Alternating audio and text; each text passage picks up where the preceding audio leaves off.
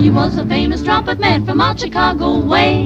He had a boogie style that no one else could play. He was the top man at his craft.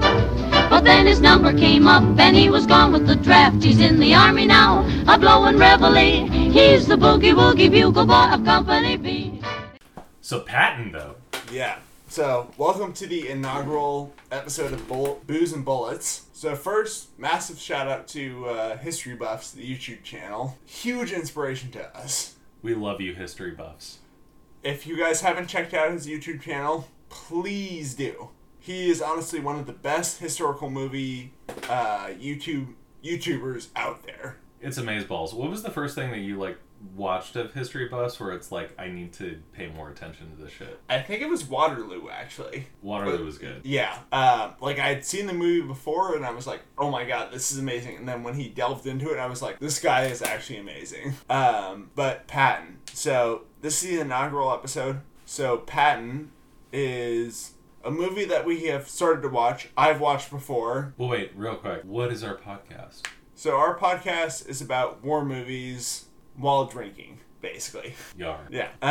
So we've seen Patton before, both of us, but it has been a while. When was the last time you watched it? I think it was 5 or 6 years ago. It's better than me. It's been I feel like it's been over 10 years for me. Honestly, one of the best war movies you could see. A huge influence on me, honestly. George S. Patton is one of the greatest American field commanders that you can ever look up to, in terms of oh hey, here's our tactics, here's how we're gonna kick the Germans' ass, and it's alright, you're alright, in my book. Going off of this, so the regulations that Patton had, where it's okay, you're not wearing any leggings, you're not wearing any ties. Yeah, no, as soon as he rolls into the camp, he rolls into Morocco, right? Tunisia.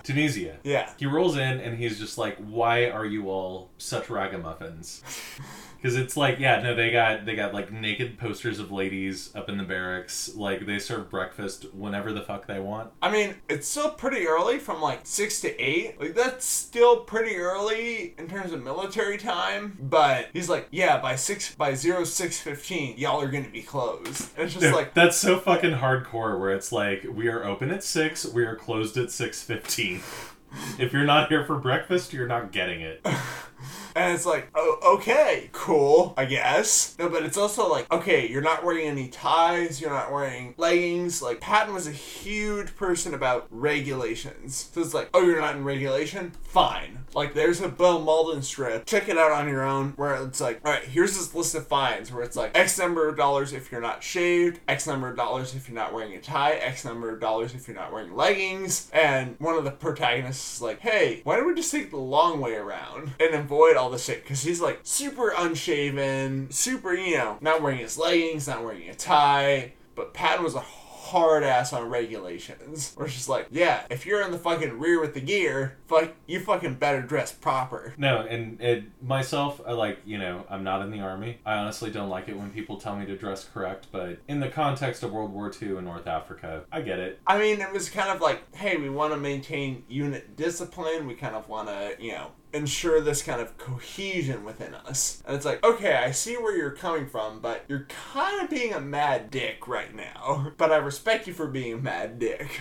No, I do too. And it's a thing about the movie where it's it led to that place where it was Carl Malden, when he went out with him, and he had the whole past lives conversation.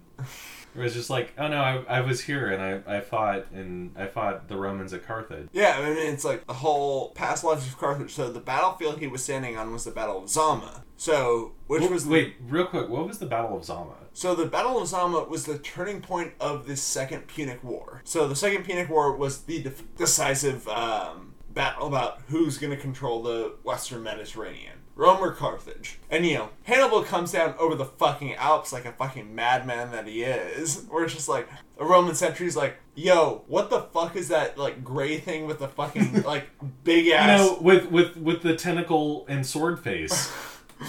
And it's the commander's nah, that's something new. I ain't never seen that before. And basically, he wrecked shit over the entire Italian peninsula. The Battle of Cannae was a massacre. It was basically okay, we're gonna, massacre an entire of like 3/5 of an entire Roman like army.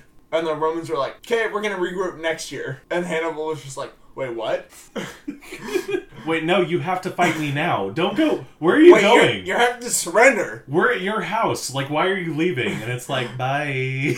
But yeah, and it's just like, and Zalma was basically like, Hannibal was like, alright, we're gonna land at North Africa's shores. And basically what... Surprise Pikachu. Yeah, basically. It was a surprise Pikachu meme where it's just like, oh shit. And so Hannibal gets recalled back to Carthage and he's like, oh my god, we can't deal with this shit. Hannibal, please. So they organize their entire line, you know, standard Roman tactics. So the standard Roman tactics at the time, so you had the velites, or velites, in proper Latin, in the front. They're the skirmishers, so they're the light infantry. They just throw a few javelins here and there. They're just to break up the infantry. Then after that you have the hastati. So they're the younger people, so people around, even younger than me. So we're talking like 18 years old, 22 years old. And then after that you have the principes. So they're people like 22, 24, so pretty seasoned. Like, they've gone through a few campaigns. And then after that you have the triarii. Which are basically the last reserves. So they're seasoned veterans. Like, we're talking about mid-20s to early 30s. And so the hastati and principes throw their pila, engage in close quarters, blah, blah, blah. And, you know, the Carthaginians still have elephants at this point. But, you know, Romans are used to dealing with elephants. They're like, elephants, that ain't no shit. What turns the battle at Zalma is the Numidian cavalry. So Numidia being Berber cavalry. So they're North African cavalry. They're highly adept at light cavalry skirmishing. So they would toss javelins. They're kind of meant up to, you know, be mobile hit and run people. And they retreat back. They actually defect from Carthage to Rome. And it's just like, holy shit. And the whole battle just turns right then and there. But what saves the battle is the fucking triarii. They're just like, no, we're just going to plant our fucking hastata in the ground, which are long spears. Not the pila that we're used to, but like, hastata are like traditional spears. So they plant their spears in the ground and it's like, alright, you got fucking elephants, we got the fucking triarii. No, it's like charge it. The elephants will run, but the sticks aren't moving. Yeah. I mean, it's the same thing with horses too. Like, you get those fucking spikes in the ground, the horses are like, nah, we're not going to do that. Well, it's part of how like Alexander won the Battle of Gaugamela, where it's just like understanding horse psychology. Yeah. Well, it's like, basically his thing is like, when the scythe chariots came through, his infantry just made gaps when the horse scythe chariots were coming through. It's just like, alright, we're just going to make gaps. Cool.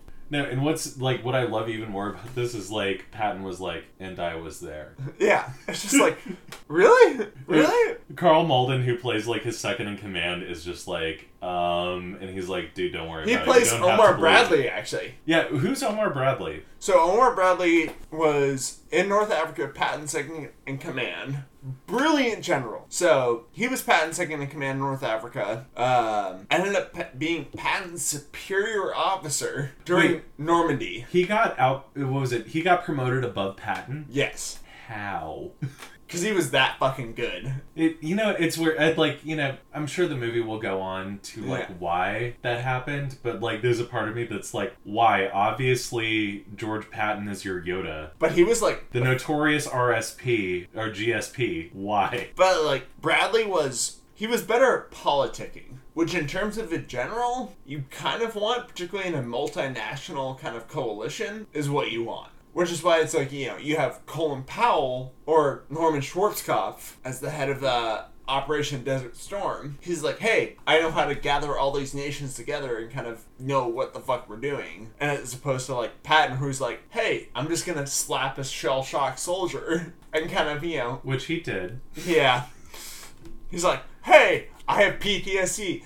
Well, you're a fucking coward. I'm just gonna fucking slap you right now. Which is like, we know now is very counterintuitive, but at the time it seemed very inspirational. At the time, a soldier's father actually wrote Patton and said, you did the right thing. My son was a fucking coward. Damn. Like, it was a big thing where it was like, Eisenhower was like, okay, I kind of need to have you apologize, but at the same time, you're kind of the best that I have. Like, even the Germans were like, no, Patton is the fucking man. No, we had that whole thing where like, they weren't talking about Patton yet, but it was like it was the second like interlude scene for the movie where, you know, Patton gets introduced to the North African troops, and then after that it just cuts to Erwin Rommel. Yeah. The Desert Fox himself just being like, I can't take the chance that these Americans could possibly like rally together, and like the dude who was already there was like, oh no, don't worry about it, they're all fucking cowards, and Rommel's like, I don't know, man. No, like, that's the thing is, like, people underestimate American troops. We are fucking beasts, actually. Like, if you look at, like, World War I, World War II, like, Rommel, as a veteran of World War I, would have been like, okay, they fucking stopped us on their own in the Meuse-Argonne offensive. Like, they pushed us back. I'm not gonna take my chances with the Americans. But I'm sure this, like, the guy that I saw, he didn't have any general's lapels on or anything like that, so he's, like, a fairly junior officer, never experienced World War I. He's like, yeah, you know, the Americans, not all that hot. And it's like, okay, but you've never experienced them. And, like, you know, if Americans have a common unifying factor where we can actually, like, put all of our effort into it, we are a god-awful terror to face. No, and actually, this is a good segue, but, like, the opening scene of this film, where it's just Patton talking over an American flag. Like, he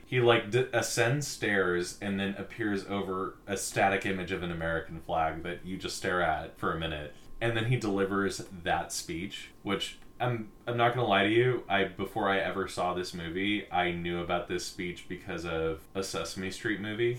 Have you ever seen Follow That Bird? No. It is amazing. No, it's Big Bird gets captured, but like there's a whole opening to that movie where Oscar the Grouch shows up before an American flag in his trash can, and he's like, "Now brace yourself, I'm gonna sing," and he does the Grouch national anthem. But it's like it's a parody. It's a straight parody of that scene, which has been parodied over and over again, and that's just the general standing in front of the flag talking. Well, it's the most famous thing that I could think of is The Simpsons. Yep. Where, like, Bart goes to war, and it's like, basically Bart plays General Patton, and it's just like, oh, okay, cool. Like, I'm all about that. He has this thing where it's like, what's wrong with you, soldier? It's my nerves. Nerves, you're just a fucking coward.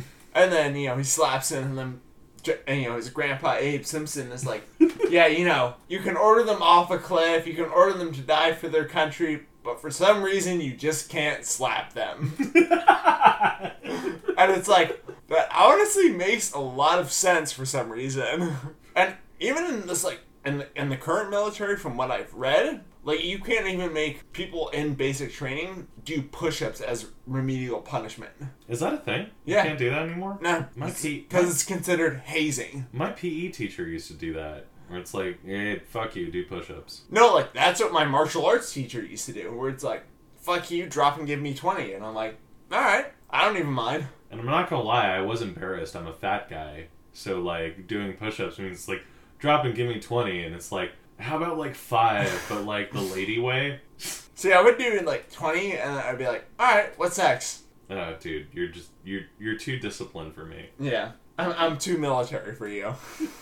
No, but you know, there's a thing about the movie that's like that whole opening speech where it's like, by the end of it, I was like, yeah, kill Nazis. That's one of my favorite quotes of Patton that you brought up before the thing. Do you want to? It's like, we're gonna run through them like shit through a goose. Yup. And it's like, I don't to die for your country. I want you to make some poor dumb bastard die for his country. Which I really love, because I feel like there's a deal with, like, you know, it's like, oh, you should always be down to die for your country. And Patton was like, I'm not about that. I don't want to lose my troops if I don't need to. Yeah. What I want is for my troops to win.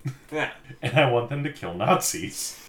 And it's like, although Patton was also super hardcore anti-Soviet.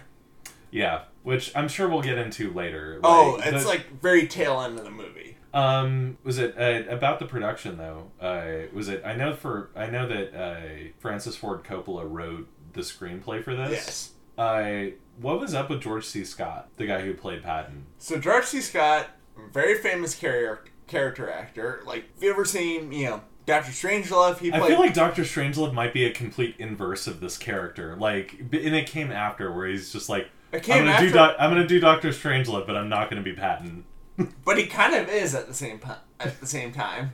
He's General Turgid. Well, he's like he's basically the character that I've found the most connection to is Curtis LeMay. Or basically it was Curtis LeMay was the Air Force commander at the time during the Cuban Missile Crisis. And Curtis LeMay was like, how about we just nuke Cuba? How about we don't? And Kennedy was like, LeMay, no. And LeMay was like, LeMay, yes.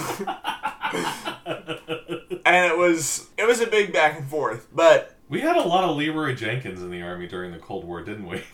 Army and Air Force, yes.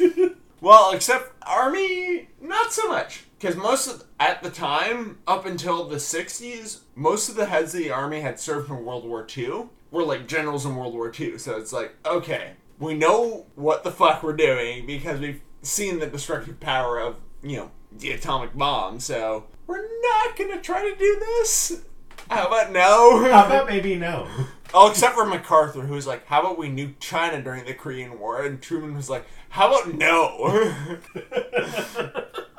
I love, was it Truman authorized the dropping of 2 atomic bombs, and the sheer amount of time he denied it after that it's amazing to me in terms of restraint. Actually, he didn't deny the first one. He's like, yeah, we have tested an atomic bomb. Like, we've dropped an atomic bomb on Japan.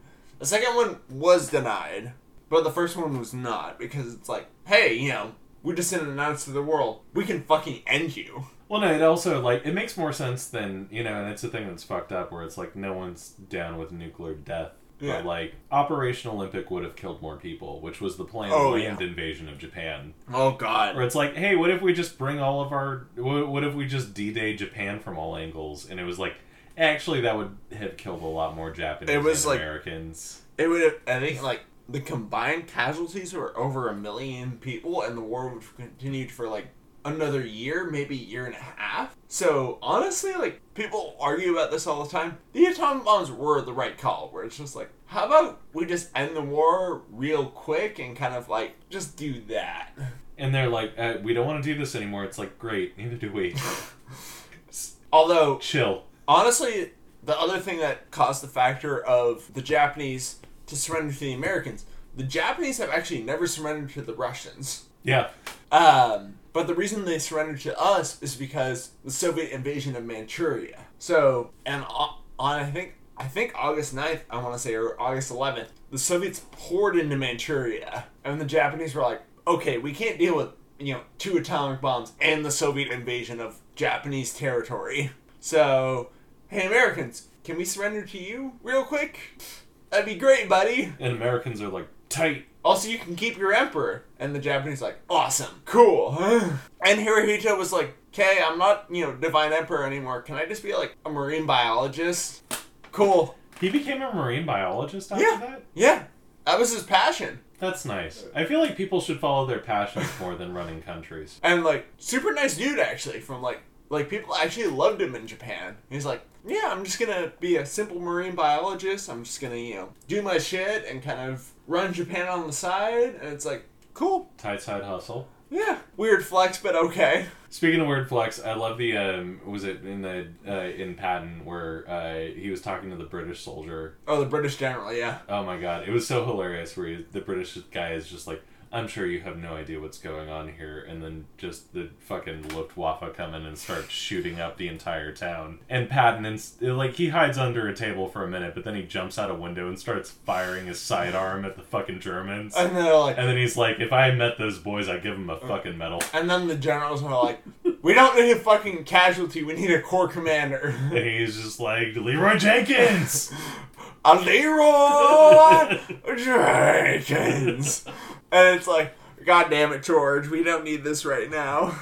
No, and I love the setup for this movie where it's like, that's how it goes, where it's like, oh, he shows up, whips everyone into shape, waxes poetic about how he's a reincarnated Carthaginian soldier, and then fires at a fucking Nazi plane. Either that or... with a handgun. Either that or a Roman soldier. We don't know exactly. You're right, we don't. No, he just says, this is where the battle happened, and I was here. Yeah, that's honestly, I could see him more as a Roman soldier, given his aggressiveness. I'm like, yeah, he's a Roman. A little bit.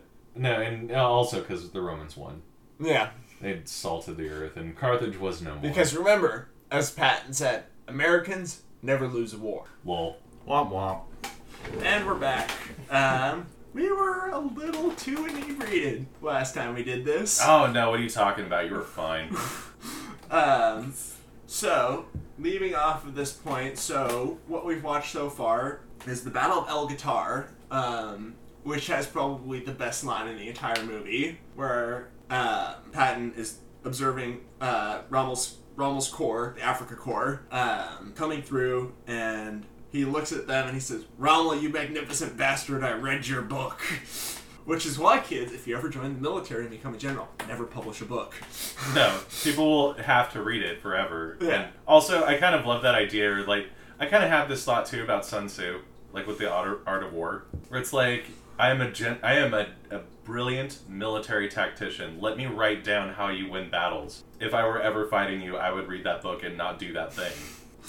Yeah, no, I mean, Patton, I don't think ever published any written books, ever. I mean, it's not a big American general kind of thing to, like, publish a book or anything like that. They're just like, yeah, we're just gonna, spread freedom everywhere.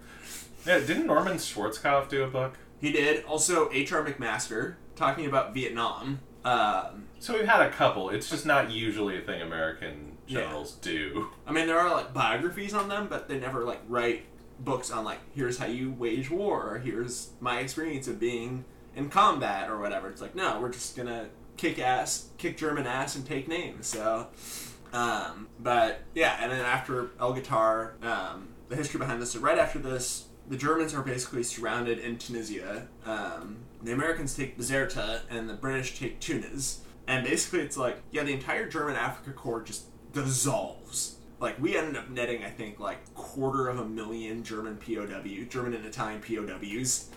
We're just like, oh, okay, cool. Oh, I didn't know this was, like, for real.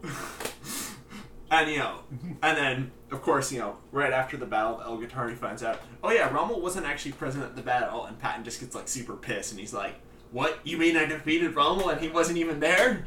And it's like, and then his deputy, who's like, probably his chief of staff is like, yeah, but he made the plan, so therefore, by defeating the plan, you defeat the man. And he's like, I'll take it. It's okay, yeah, I'll take that.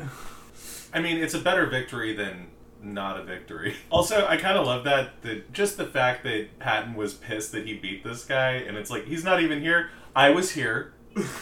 I got out of bed and I came to work, Erwin. Where were you, honey? Oh, sorry, Patton dear. I was, in Germany. I had a little bit of an illness.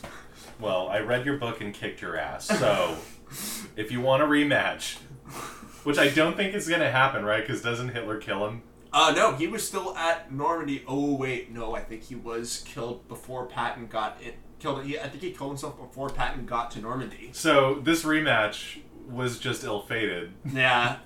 And then, so right after this, we get to the invasion of Sicily, which was codenamed Operation Husky. Yes, like the dog.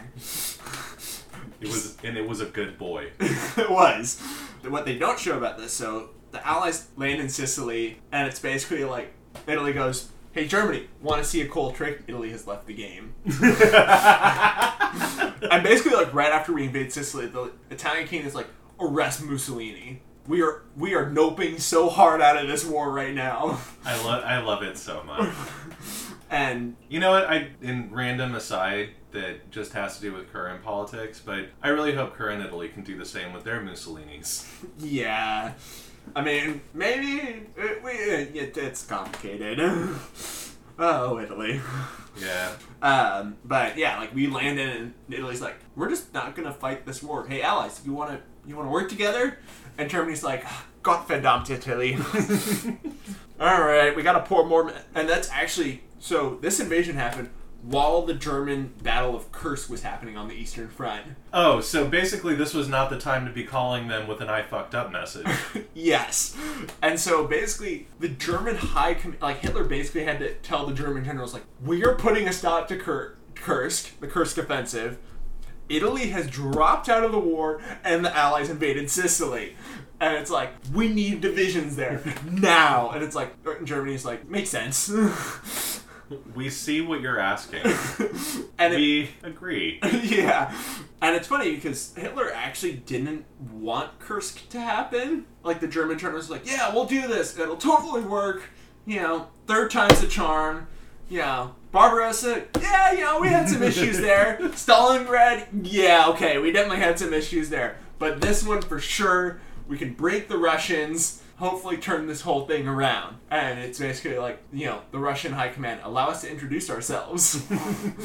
And, like, the Russian Battle of Kursk is a whole other topic. Like, I mean, the Battle of Kursk, particularly one part, the Battle of Prokhorovka, is still to this day the largest tank battle in history. I think it was like hundreds of tanks just duking it out in the hot Russian summer. How is this not a movie? I don't know. Well, because Americans, mainly because it's like, well, we want to focus on our story because it's more relatable. But no, the Battle of Kursk is like, they do show it in a German miniseries called Generation War. And they show the Russian Katyusha rocket bombardment the night before Citadel happened. And if you've ever heard Katyusha rocket launchers, look it up on YouTube. Like, look up what they sound like. It is the most terrifying sound that you could ever hear in your life. That had the nickname from, I think, either the Russians or the Germans, where it was called Stalin's organs. I'm glad they put an S on that. Or Stalin's organ. Oh, damn it. Yeah. Now Stalin's it's just organ. Stalin's dick. Yeah. Stalin's organ. And it was like, in terms of psychological effect, it was basically the Russian equivalent of the Stuka in terms of psychological effect. Also, look up that siren sound. Like that, if you ever look that up, it's like, oh, well, we're boned. The Stuka? Yeah, the Stuka dive bomber. Like, the siren is just like, well, we're fucked. And the other terrifying sound is, of course, from the German side, the MG42, nicknamed Hitler's buzzsaw, which could pump out, I think still to this day, it has the highest rate of fire that I know of a single-barreled machine gun. It could pump out 1,500 rounds a minute. Fuck! It was a beast of a machine gun. And the German army still uses it, basically, to this day. Huh. Called the MG3. Chambered in a different round, of course. Chambered in 7.62 millimeter NATO instead of 7.92 millimeter Mauser. But, yeah, it's a terrifying weapon. You're like my gun Yoda. Hitler's buzzsaw, this is... Star Wars would have been a very different movie. Oh, God. But yeah, so we get to Operation Husky. So Monty's taking the southern part. So he's landing at Palermo. No, Patton's landing at Palermo. Palermo, yeah. I want to say Monty's landing at Syracuse or Jeddah. And they're basically making their way around the opposite ends of the coast to try to cut off the Germans, basically. Yeah, no, they're trying to get him from jumping onto the boot. Yeah. Like, off the soccer ball onto the boot. Yes. And let's just say this, Patton and Monty had a contentious relationship at best. Oh dear, yeah. I mean, granted, the reason being, both of these people had big egos, huge publicity, kind of like megalomaniac kind of personalities. No, it keeps, like, and I love the movie for doing this, but it keeps cutting back between the both of them, and they're just bitching about the other. But I will say this, you know, they might have, like, had their spats, but they both respected each other as generals. No, it almost seems like a dare. Like, Yeah. It seems like two dudes who, like, work together who are, like, a little too competitive. Yeah. I mean, it's like, Patton's like, I'm gonna take Messina first. Monty's just like, bet. He's like, Fucking bet. well, you can't, because the British are taking Messina. It's like, well, I'm going to take Messina. And it's like, you can't do it. And he's like, I'm fucking gonna. Meanwhile, Eisenhower's just in the corner like, God fucking damn it. Why do I get paired with these fuckers? And they're just like, because we're the best that you have. And he's just like, fuck, you're right. And meanwhile, Monty's not even been promoted to field marshal at this point. He's still a general. Eisenhower is, in effect, the supreme commander of the Allied Expeditionary Force. Eisenhower, bless his soul, I don't know how he dealt with all these people. He's just like, oh, I think that's why he probably got cancer, because he just had to smoke so much from, like, dealing with all this.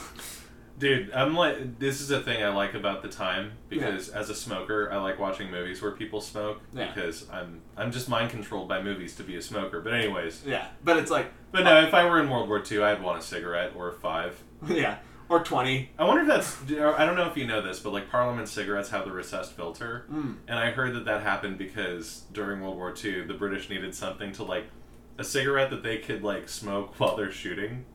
Like repeating rounds, so it's like... Oh, so the machine gunner. Yeah, so they're like the machine gunner can be firing, and because of the recessed filter, they can just straight bite the end of it instead of biting through the filter. So you just hear it say the Brit biting down, and it's like, Tally ho! Yep. Which is, the British equivalent of get some.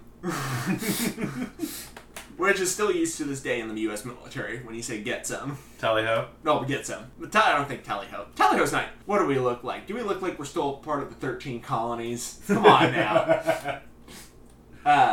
But, no, I mean, it's basically like the relationship between Monty and Patton is like, who has the biggest dick? Patton won the biggest dick award. He did. Yeah. Well, no, and there's like that one scene where, I'm not going to lie to you, there are moments in this movie where...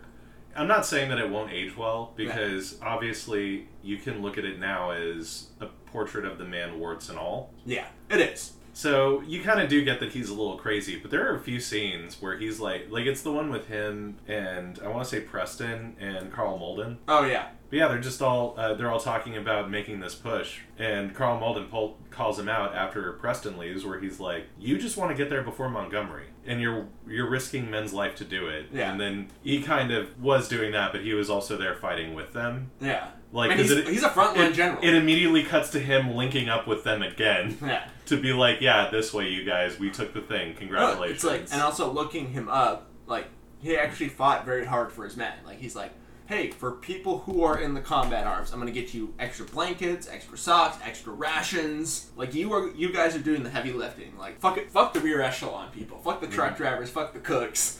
Mm-hmm. We're gonna get you extra shit. Which, like, if you were in that position, and it's like you hear like this general's doing this for you, you'd be like, oh, this guy's fucking awesome. Like, he's fighting for me. He's like making sure that I'm like properly fed, properly clothed. Mm-hmm. All this. It's like, yeah. And we also still get to see the other side in the film though, where it's like he's driving by all of the wounded men. Yeah. And what was the line that they had that was apparently a saying? Oh, his blood, or our blood, his guts. Yeah, because he's passing by the one soldier, and the soldier who's wounded, he's got like a fucking gaping wound on his chest that's bandaged, and he's like, our blood, his guts. Yeah. But Patton did actually show a lot of reverence for people who were wounded. Like, who were wounded, he's like, okay, these guys, gave it their all, fighting for me.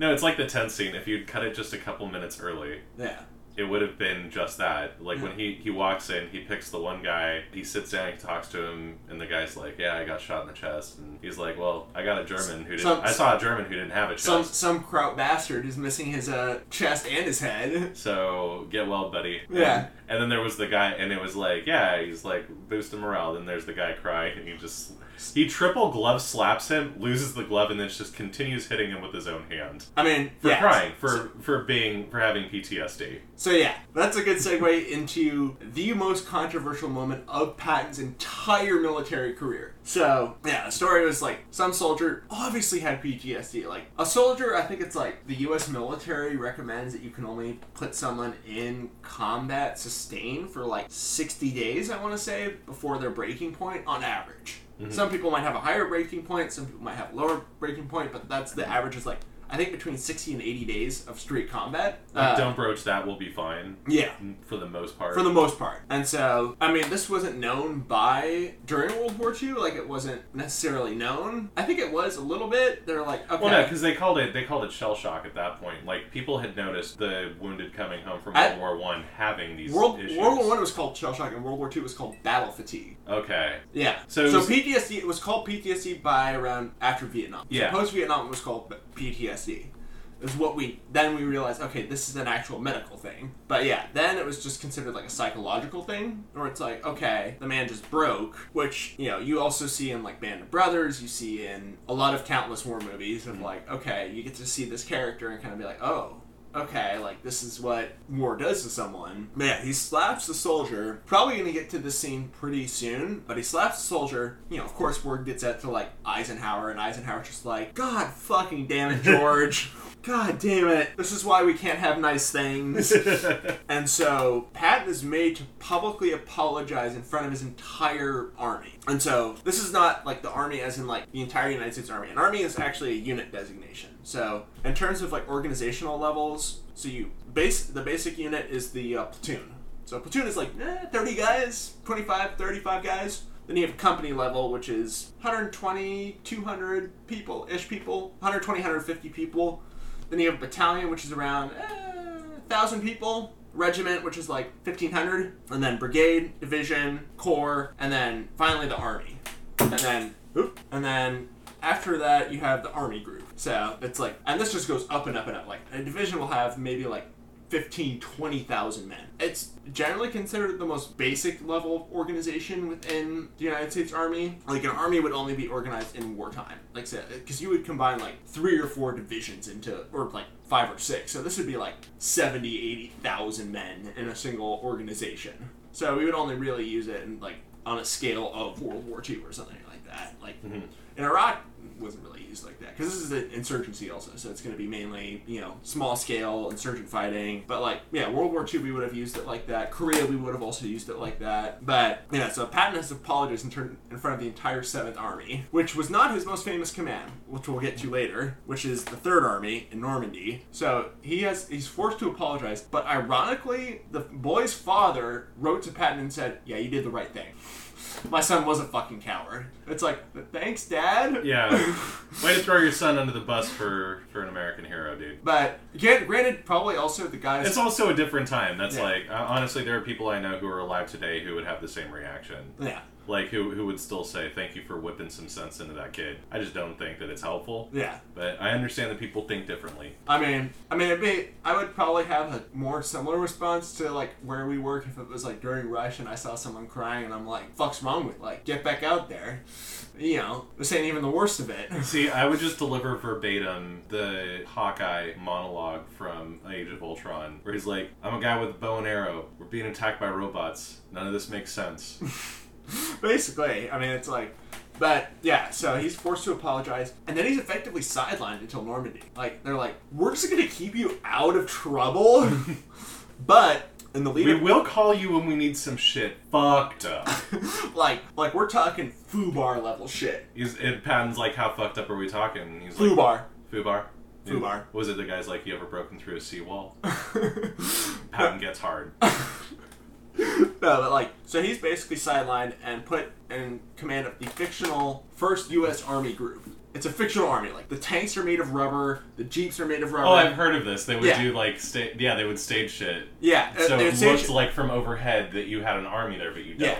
Yeah. And so he was put in command of that on the opposite end where the Normandy landings were going. So right where the Pas de Calais is, which the Germans thought, even up through Normandy, that's where we were going to attack.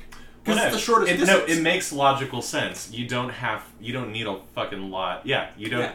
It's a shorter distance to get more shit across. However, Normandy made more sense logistically because there are a lot more harbors in Normandy. They're like, damn it, we don't want to just land here. We want to stay.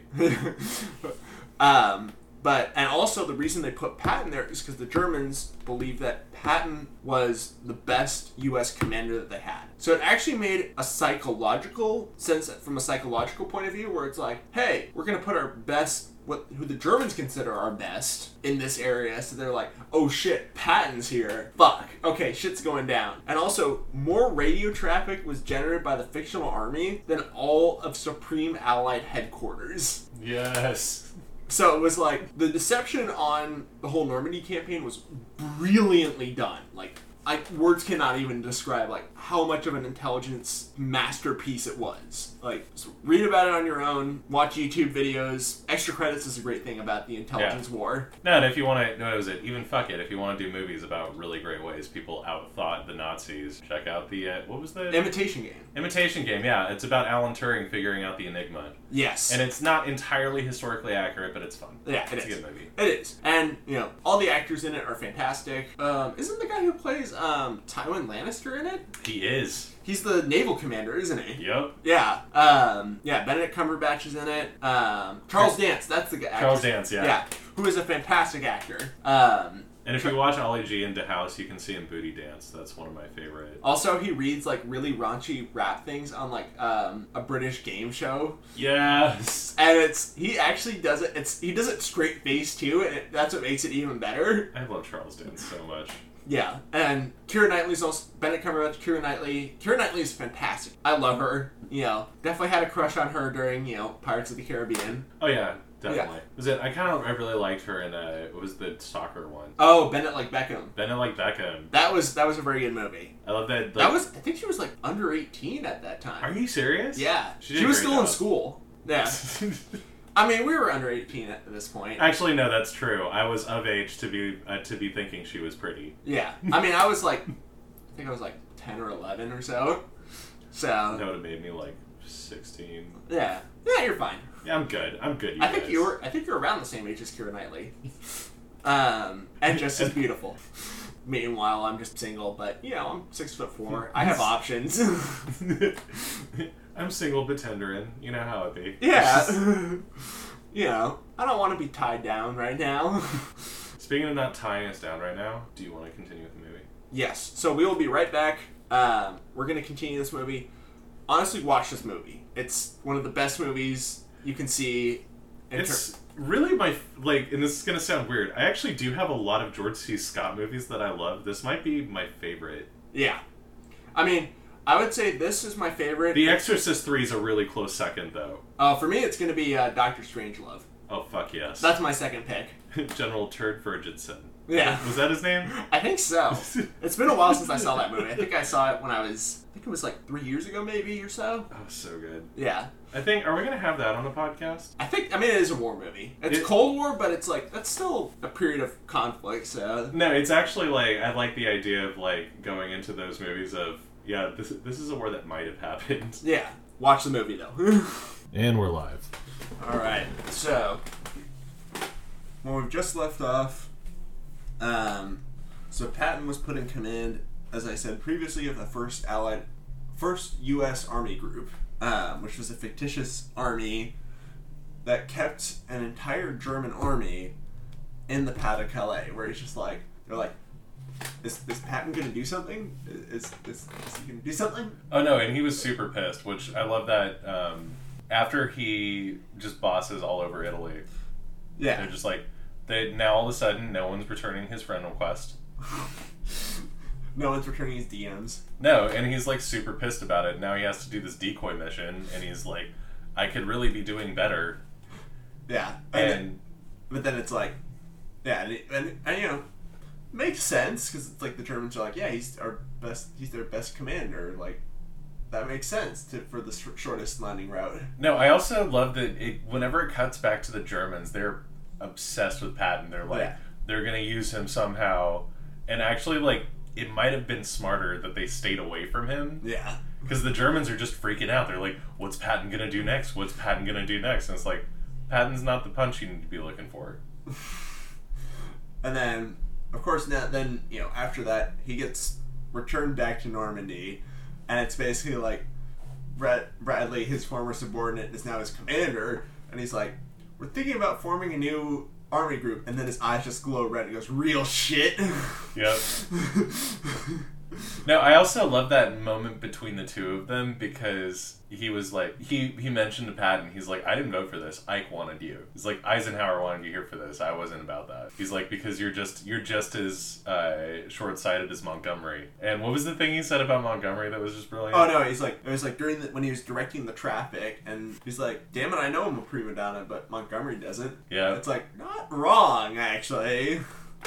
I also love that he got called out for being a prima donna, and he said, there's a lot of things that I lack, but one of them is ingratitude, and I wouldn't be here without what you did for me. Yeah. Which was nice. Instead of going at him, it's well, you're an asshole.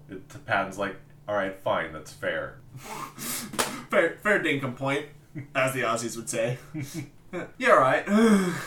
But then we have to talk about the weird scene about him kissing the officer on the head. That was so weird. Like, it translated as being very, like, affectionate, or in very, like, you know, sort of a rejection of a toxic masculinity, where he comes upon the dude and he's just, like, completely shell-shocked, and instead of slapping this one... Well, he's in combat for, like, hours upon hours straight. No, he was, and he said, which is even more fucked up, by the end of it was hand-to-hand combat. And you see, like, the two soldiers, like, the German and the American laying there, both dead. With just fucking, like, knives coming out of them, and it's like, oh, shit, you saw some shit. Yeah. And then Patton leans down and kisses him tenderly. Yeah, I'm like... On his... And it's like... It's not even on his forehead, it's, like, on his hairline. Yeah. And it's like, I like it because it's like, hey, you know, mad props to you. You did your duty, son. No, and I want to say, like, you know, it wasn't repressed gay shit, it was just Big Daddy energy. Yeah. Patton was all about Big Daddy. Patton was big dick energy, like, his entire career. Mm-hmm. And it's like, oh. And then, okay, so then after this, we get to the Battle of the Bulge. So Battle of the Bulge... So the context behind the Battle of the Bulge. So the reason we didn't know about this is the Germans did all of this by radio and telephone and not the Enigma machine. So that's why we never knew about it. So they kind of figured that out. Not really. They never cracked the code, but they were like, they realized like, hey, we're in Germany while we're doing this. We don't need to use the Enigma. Oh yeah, okay. Because like by this time, the Allies are already on Germany's border. So they're like, well, we don't really need to do this whole kind of like long-range frequency kind of encoded messages. The whole secret code that we use for U-boats and all of these people outside of. They're all dead. Yeah.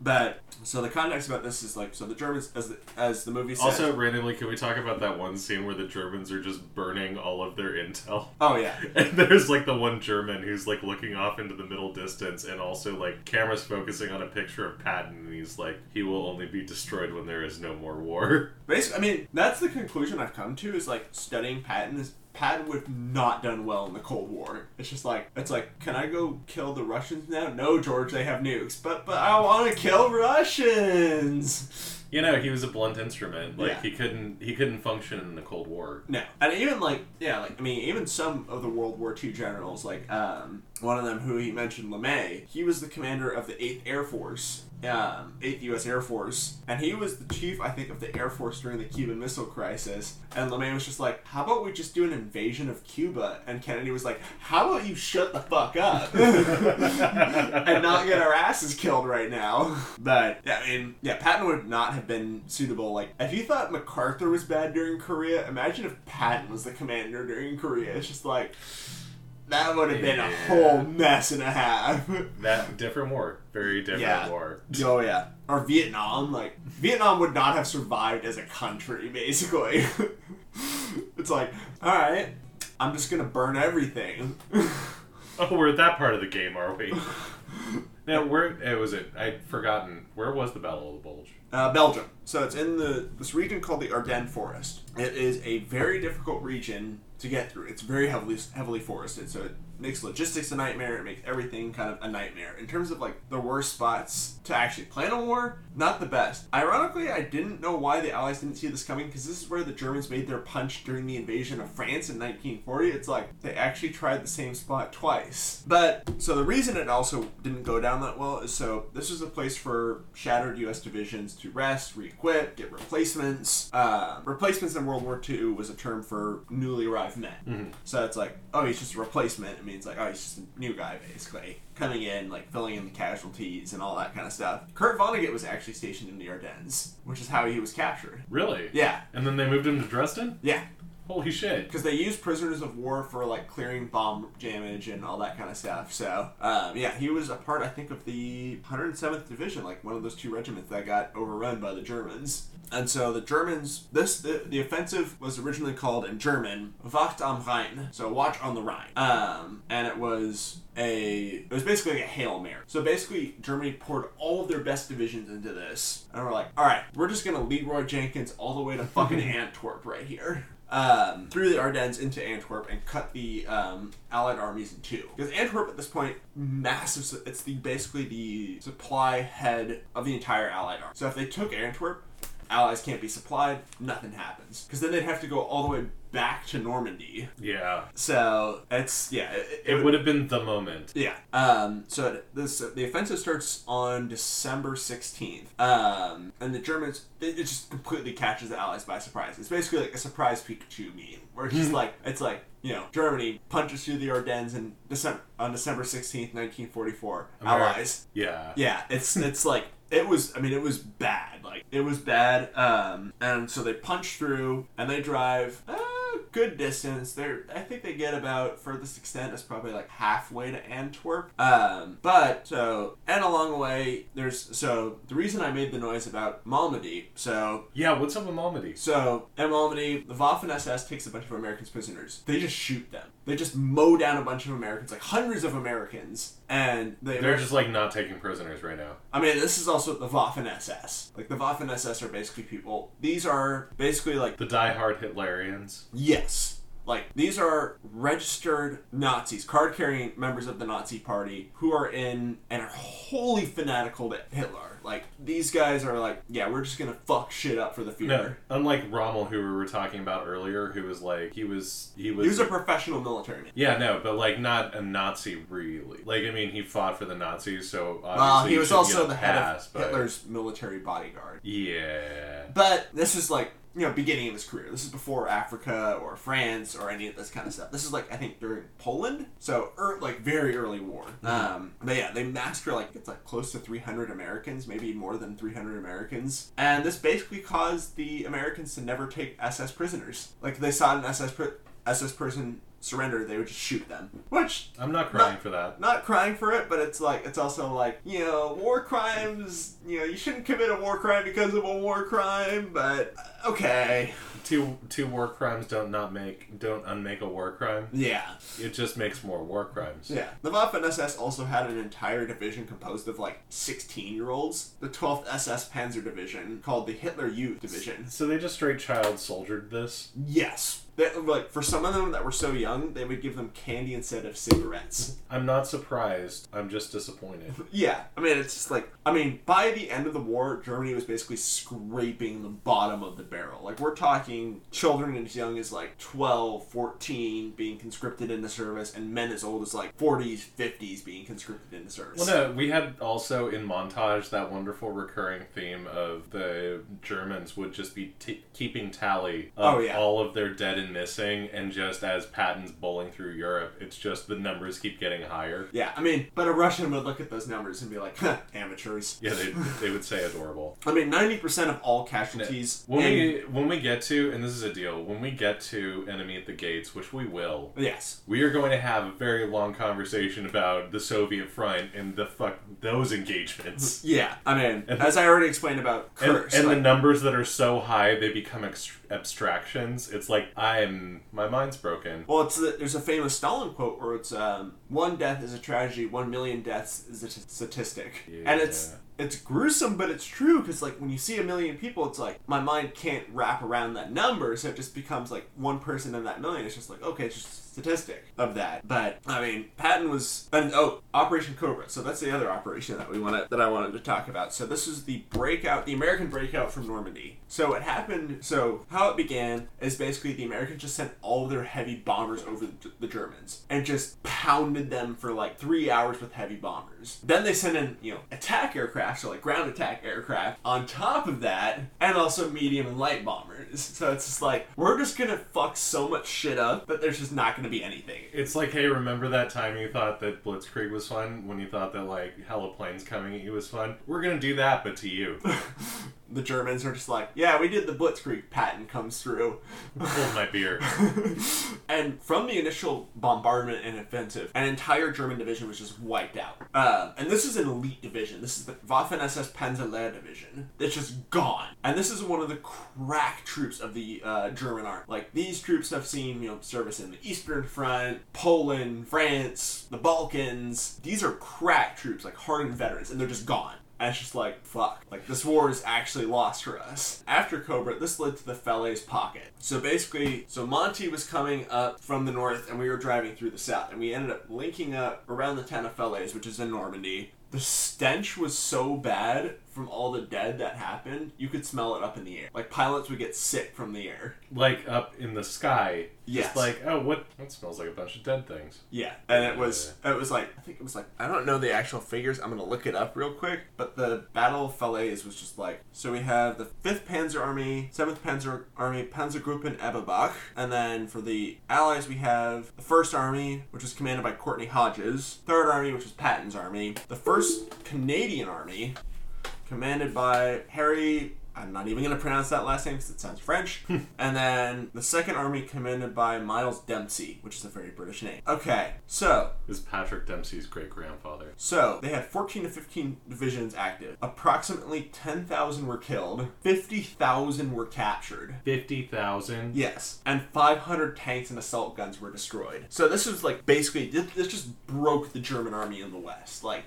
After this, it was basically they were just retreating all the way to Germany from France, which is why that they were able to capture Paris in such a quick order and push all the way to the German border before the Battle of the Bulge. Peasants lift their glasses of wine and baguettes and cheers the Germans as they run away, saying, "So long and thanks for all the war crimes." Patton gets the news about this, and he's like, oh yeah, I can send my entire fucking army in like 48 hours. And the Allies are just like, sure about that? Oh, I love that scene. It's like, maybe you'd like to rest. And I love that Patton's like, maybe I'm the only one who's aware that we can still lose. And they're just like, well, shit, George.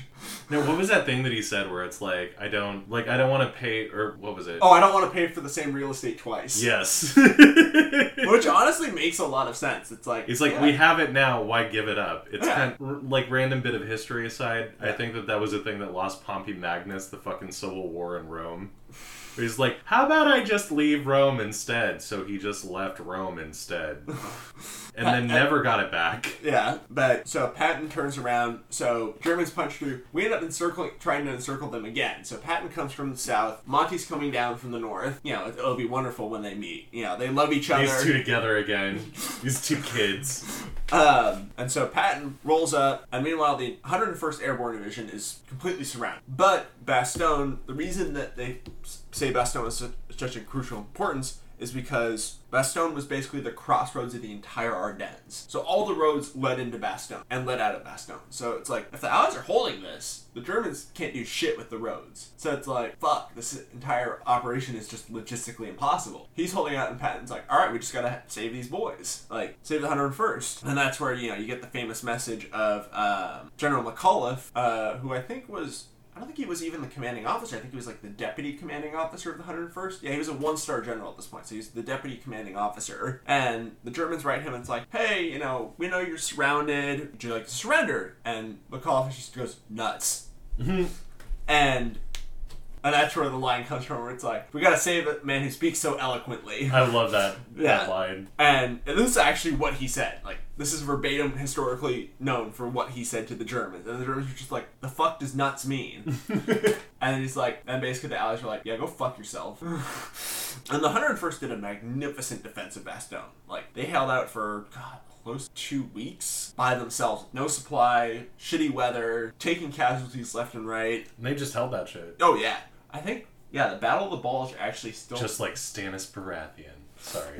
But yeah, Battle of the Bulge, I think, to this day is still considered the bloodiest battle of the United States Army. Because there was only Army personnel involved. There was no Marines, there were no Navy, Air Force didn't exist in World War II. Yeah. So, World War II... They sure as fuck existed later. Only 2 years later, actually. Yep. But yeah, in World War II, they were considered the United States Army Air Force. So basically, when I say the 8th Air Force, an Air Force in the U.S. AAF designation is basically like an army. So the 8th Air Force would be like, Patton's 3rd Army, basically. Yeah. They relieve Bastogne, and Patton drives up. He keeps going into Germany. They didn't even get into this, but Patton upstaged Monty in his Rhine crossing. So, He can't help it, can he? No, he really can't. He's gotta fuck with this one guy.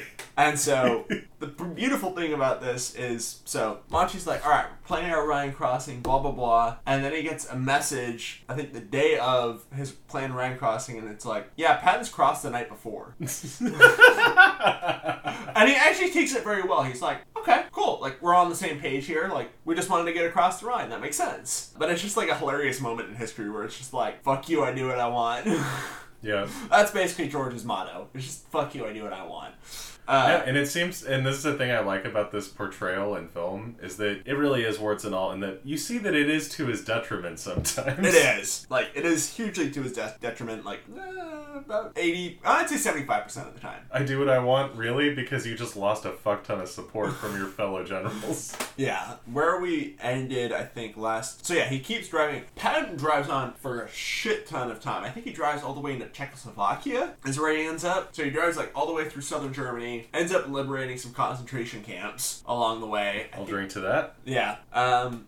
I don't know if he liberated Dachau, which I had been to. Dachau is a very weird thing because it's like just outside of Munich. It's about a 15-minute train ride, I want to say, and it's this picture-perfect, idyllic little like suburb town in Munich, and da-da-da, and then it's like you get off the train and then you take like a 10-minute bus ride, and it's like, oh, here's the world's first concentration camp built by the Nazis, and it's just like, and like this camp actually ran from 1933 to 1945, like this. It opened the year that Hitler took power? Yes. Wow. Yeah. So they were on that tip quick. Yes. And it was, I mean, it wasn't a death camp like, you know, Auschwitz or Treblinka or anything like that. This was more of like a work camp.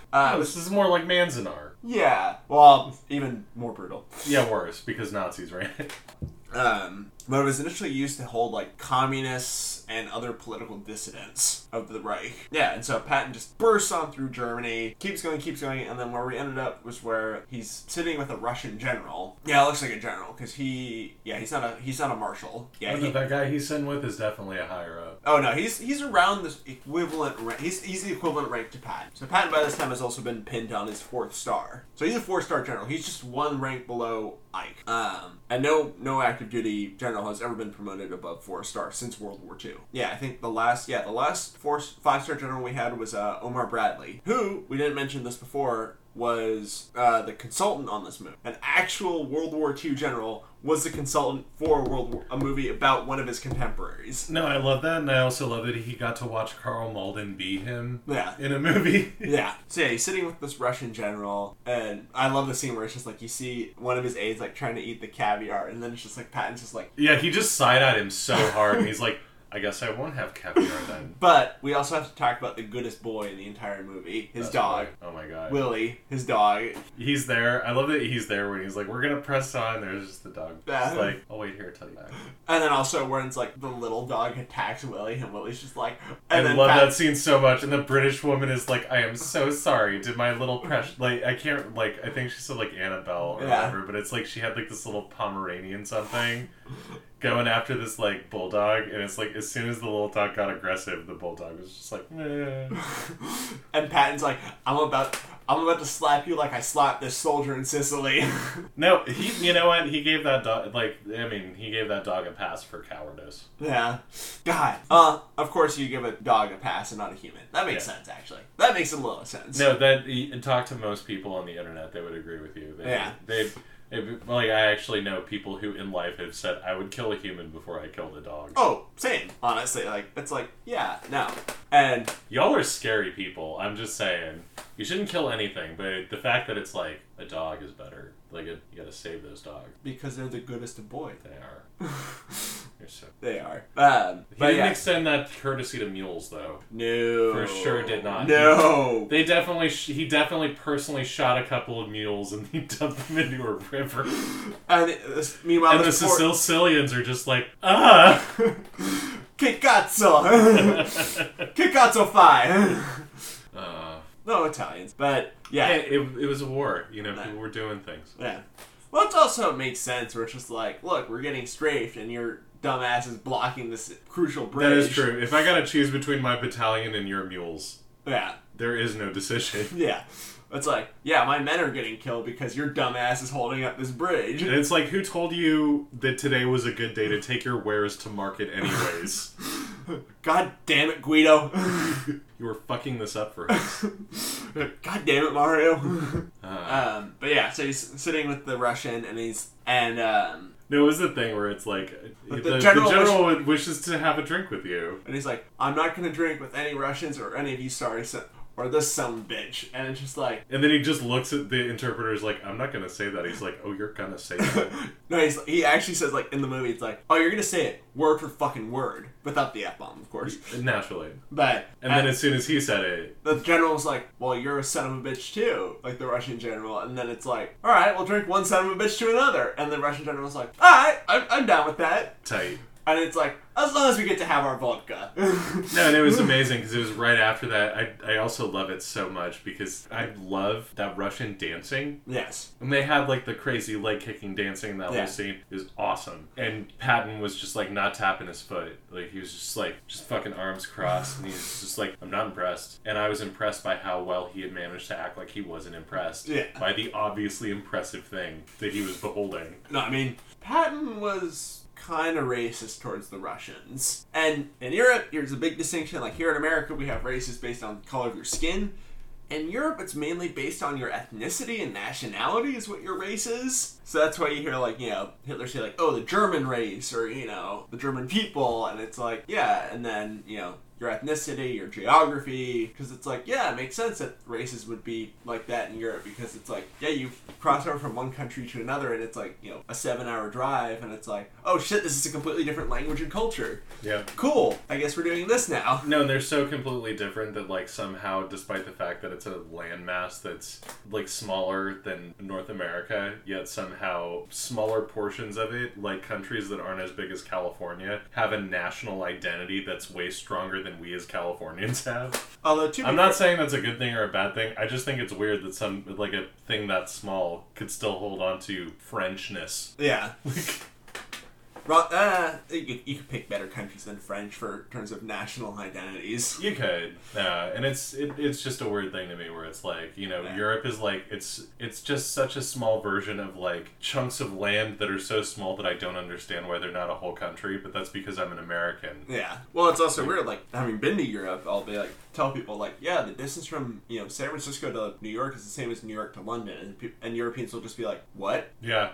That doesn't, what? And it's like, yeah, like, America is huge. Like, and, like, even, like, here in America, like, yeah, we have regional differences. So it's like, you know, you have, like, the South, and even within, like, these regions, you'll have different things. Where it's like, yeah, in the South, you'll have differences between, like, you know, Louisianans and South Carolinians and, you know, Georgians and Virginians and, you know, and then on the West Coast you'll have differences between, you know, Californians and, you know, Oregonians or, you know, Montanans and, you know, people from Wyoming or, you know, well, also on the East Coast particularly you'll have more distinct differences even between states, which is more like, you know, it's like, you know, Massachusetts and New York, or, you know, No, you could, like, there's entire bits you can do with accents between those two states. yes. Oh my god.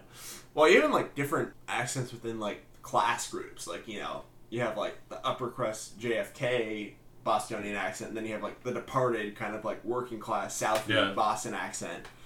So, I mean, but yeah, I mean, Patton was not the biggest fan of the Russians. Oh, and then he also says, like, the whole Anglo-Saxons are destined to rule the world. Yeah. It's just like, ooh, maybe not. and then, like, his aide is just like, don't forget the Russians! For the love of God! Which really, at that point, it would just be rude, considering everything that the Russians had done up until that point. Yeah. But because of the Battle of the Bulge, getting back to this, Germany basically had no crack troops to defend Berlin when the Soviets came a knocking. It was just like, where the fuck are our troops? Oh, right, they died in the Battle of the Bulge. He spent them all. Fuck. That moment from the last episode of Game of Thrones where Cersei realizes that all the scorpions have been taken out. Yeah. Yeah. This is going to go hard on thee. We're almost to the end of the movie. I'll just end it right here about what ended up happening to Patton. So Patton, end of the war, he ends up becoming, I think, governor of part of Germany, like the governor general, basically. And he gets fired for keeping on, like, former Nazi officials in this thing. Ooh. But it's like, we did the exact same thing later. No, that's Project Paperclip. That's a thing that happened. But it's like, this is like right in 45. So it was like, we were still trying to do our whole denazification thing and all that kind of stuff. But then it's like, we realized later, like, oh shit, these people actually know how to government. Whoops. Well, no, the problem there is also they had already been doing it. Yeah. Like, how do you run Germany? Unfortunately, talk to the psychotic who was running it before. I have a plan. Oh, I know about your fucking plans. You might want to tone them down and maybe you can get the water running again. But yeah, so he ends up becoming Governor General of Germany, ends up being dismissed, sent back home. He gets a big parade because, you know, it's fucking Patton, of course. Yeah. But then I think when he comes back to Germany, he's getting all of his stuff in order. He's driving around and he ends up getting into a car accident. And then he ends up dying, like... In a car accident. Yeah. Well, this is also before airbags and seatbelts. No, it was. And he smashed his head. I'm just thinking about the motherfucker who I saw on a battlefield. No, it's just like, it's the thing where it's like, we can talk about it if we ever get to talking about T.E. Lawrence and Lawrence of Arabia, but like, the fact that that motherfucker survived so much to die in a motorcycle accident is almost funny. Well, it's also it's weird. Well, it's like, but it's great that he ended that way, because like, post-World War II, he would have not done well. So it's like, it's good that he went out when he did. Yeah, that German with the strange faraway eyes was right. He was like, no, as soon as this guy doesn't have a war, he's gonna implode. Yeah. He got in a car. He ended up hitting his head on the windshield, and then died. And then there's a very sad picture where you just see his dog laying on his stuff, and it's just like, no, oh, the goodest of boys. And it's one of the saddest pictures you can ever see, and the dog's like looking super despondent. It's just like, oh. Also, randomly, the biggest bro dog I've ever seen. It kind of looks like Spuds MacKenzie. It is the same breed as Spuds MacKenzie. Yeah.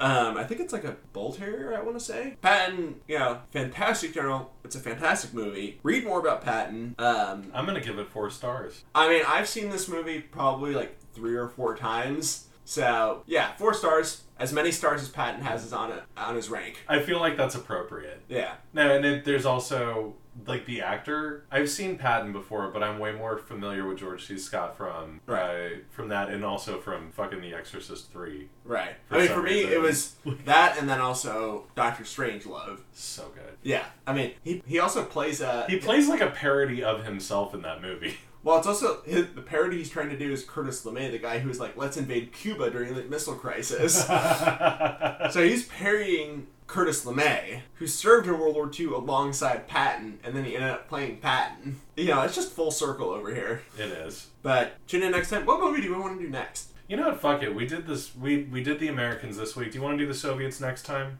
Enemy at the Gates? Enemy at the Gates. Okay, tune in next time for Enemy at the Gates. It's not the most accurate movie about Stalingrad. I will give you that much. No. It's a very enjoyable movie. If you want an actual good movie about Stalingrad, there is a German movie called Stalingrad. Very hard to get a hold of, but I recommend that you watch it because it basically tells the German perspective of Stalingrad, which is not fun at all. And spoiler alert for the Germans, 90,000 people ended up going into captivity. 10,000 made it back to Germany in 1955. Oh, what a grand army. Mailed.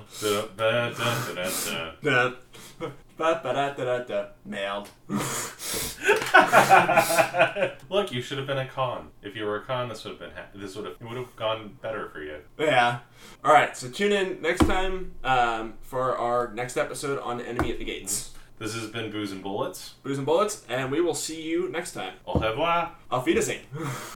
Bullets and Booze has been a production of Mirazone Media. Please like and subscribe and follow us on Stitcher, Apple Podcasts, or wherever you get your podcasts.